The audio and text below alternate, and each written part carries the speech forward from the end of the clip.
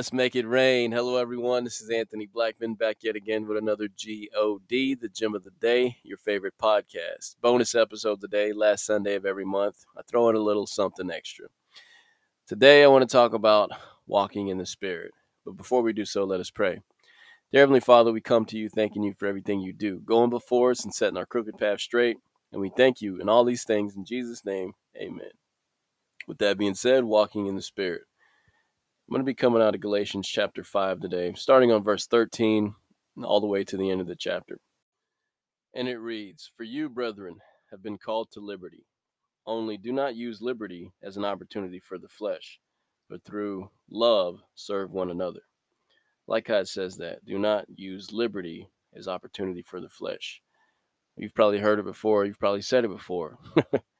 I know God will forgive me. You ever had that conversation with others? Well, he forgives your sins. He's going to forgive us anyway, right? Might as well go ahead. No, that's not how that works. That's exactly what he's saying right here. Can't just do whatever we want because we know God forgives. That's the point, is we should want to follow him because he has forgiven us, right? So it says, do not use liberty as an opportunity for the flesh, but through love serve one another. So it's basically saying let's help build, let's help uplift one another. It says also, for the law is fulfilled in one word, even in this, you shall love your neighbor as yourself. And that's packing a punch, to say the least. Love your neighbor as yourself. Now, to do this to the best of your ability, you have to love yourself, obviously, right? But I like how it says, love your neighbor as yourself. How well do you take care of yourself? You're supposed to love your neighbor and take care of them the same. Wow, that's saying something. So keep that in mind. It goes on to say as well, but if you bite and devour one another, beware lest you be consumed by one another. So you reap what you sow. Watch what you say, how you treat people, because it'll come back on you. So that old saying, karma comes back around. It's biblical. It's letting you know that's what happens. You reap what you sow. The things you do, the things you say will come back on you. That's what that scripture is saying. Verse 16 reads, I say then, walk in the Spirit, and you shall not fulfill the lust of the flesh. For the flesh lusts against the Spirit, and the Spirit against the flesh. And these are contrary to one another, so that you do not do the things that you wish. So it's a constant battle going on between the Spirit and the flesh. You have to learn to submit to the Spirit and overrule the flesh. That's what that's saying. Because the flesh, the body, you, apart from God, want to do things your way. Scripture says there's a way that appears right to a man, but in the end it's the way of death. He came to save us from said death. So we should follow the Spirit. And these two are at war. They're contrary. They're opposite. They're tug of war. One's pulling you one way, the other one's pulling you this way. Which way are you going to go? Right? That's what that's saying. So that you do not do the things that you wish. But if you are led by the Spirit, you are not under the law. Now the works of the flesh are evident, which are adultery, fornication, uncleanness, lewdness, adultery, sorcery, hatred, contentions, jealousies, outbursts of wrath, selfish ambitions, dissensions, heresies, envy, murders, drunkenness, revelries, and the like, of which I tell you beforehand, just as I also told you in time past, that those who practice such things will not inherit the kingdom of God. Those who practice such things, those who continually do these things, right? Practice makes perfect. That's what the old saying is. So if you're practicing these things, continuing to do these things, it says you will not inherit the kingdom of God. It gives us a laundry list of evident things that are of the flesh. I'm going to read it one more time. Adultery, fornication, uncleanness, lewdness, idolatry, sorcery, hatred, contentions, jealousies, outburst of wrath, selfish ambitions, dissensions, heresies, envy, murders, drunkenness, revelries. And again it says, and the like of which I tell you beforehand, just as I also told you in the past, that those who practice such things will not inherit the kingdom of God. And then it gives us the fruit of the Spirit. It says, but the fruit of the Spirit is love. Okay, kind of want to break some of these down as I read them. The fruit of the Spirit is love. Like how it says in First John, God is love, right? So the fruit of the Spirit is God. Giving you that right off the bat. God is love. And if you think about the definition of love, it's found in 1 Corinthians chapter 13. It gives us his definition. It starts on verse 4, and it reads, Love suffers long and is kind. Now keep in mind, God is love, right? And also in the Gospel, John chapter 1, in the beginning, the Word was with God and the Word was God. And that Word they're speaking of is Jesus. So Jesus is the Word. It says the Word was with God and was God. So Jesus is God. So Jesus is the Word and Jesus is God. And once again, First John tells us that God is love. So with that being said, they're all the same. Jesus is love too, if he is God. So if you think about that with the definition of love found in 1 Corinthians 13, it will blow your mind when you think about the sacrifice that he made for us when he was crucified. The definition of love. Love suffers long.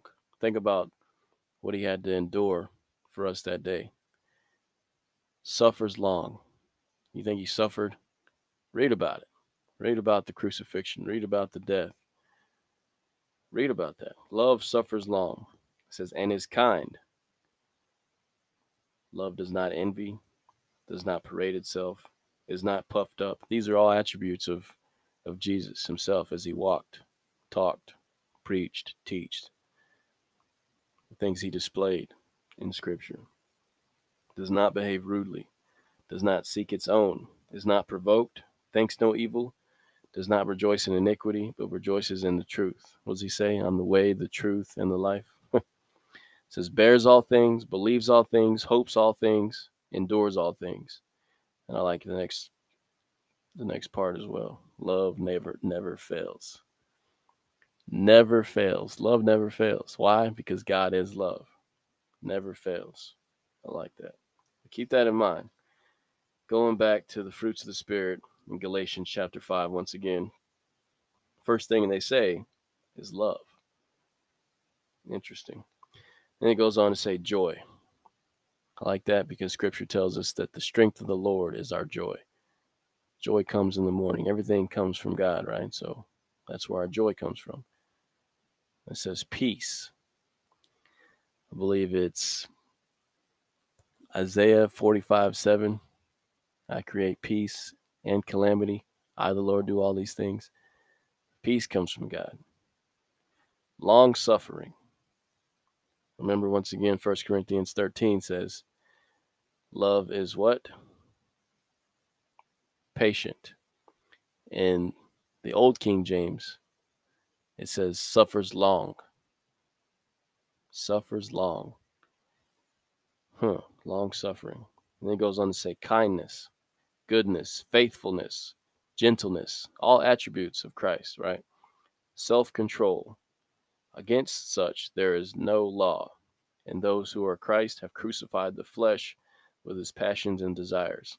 Able to beat the flesh into submission, which means able to overcome the things that you would want to do and follow the word of the Lord. Follow Christ, follow the Spirit, be led by the Spirit. That's what it means to be led by the Spirit, to walk in the Spirit.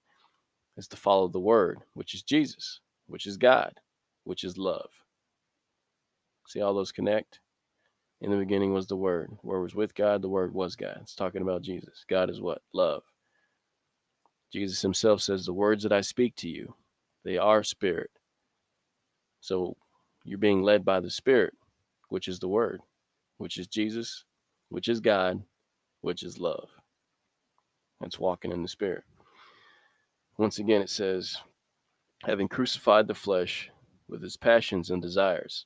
If we live in spirit, let us also walk in the Spirit.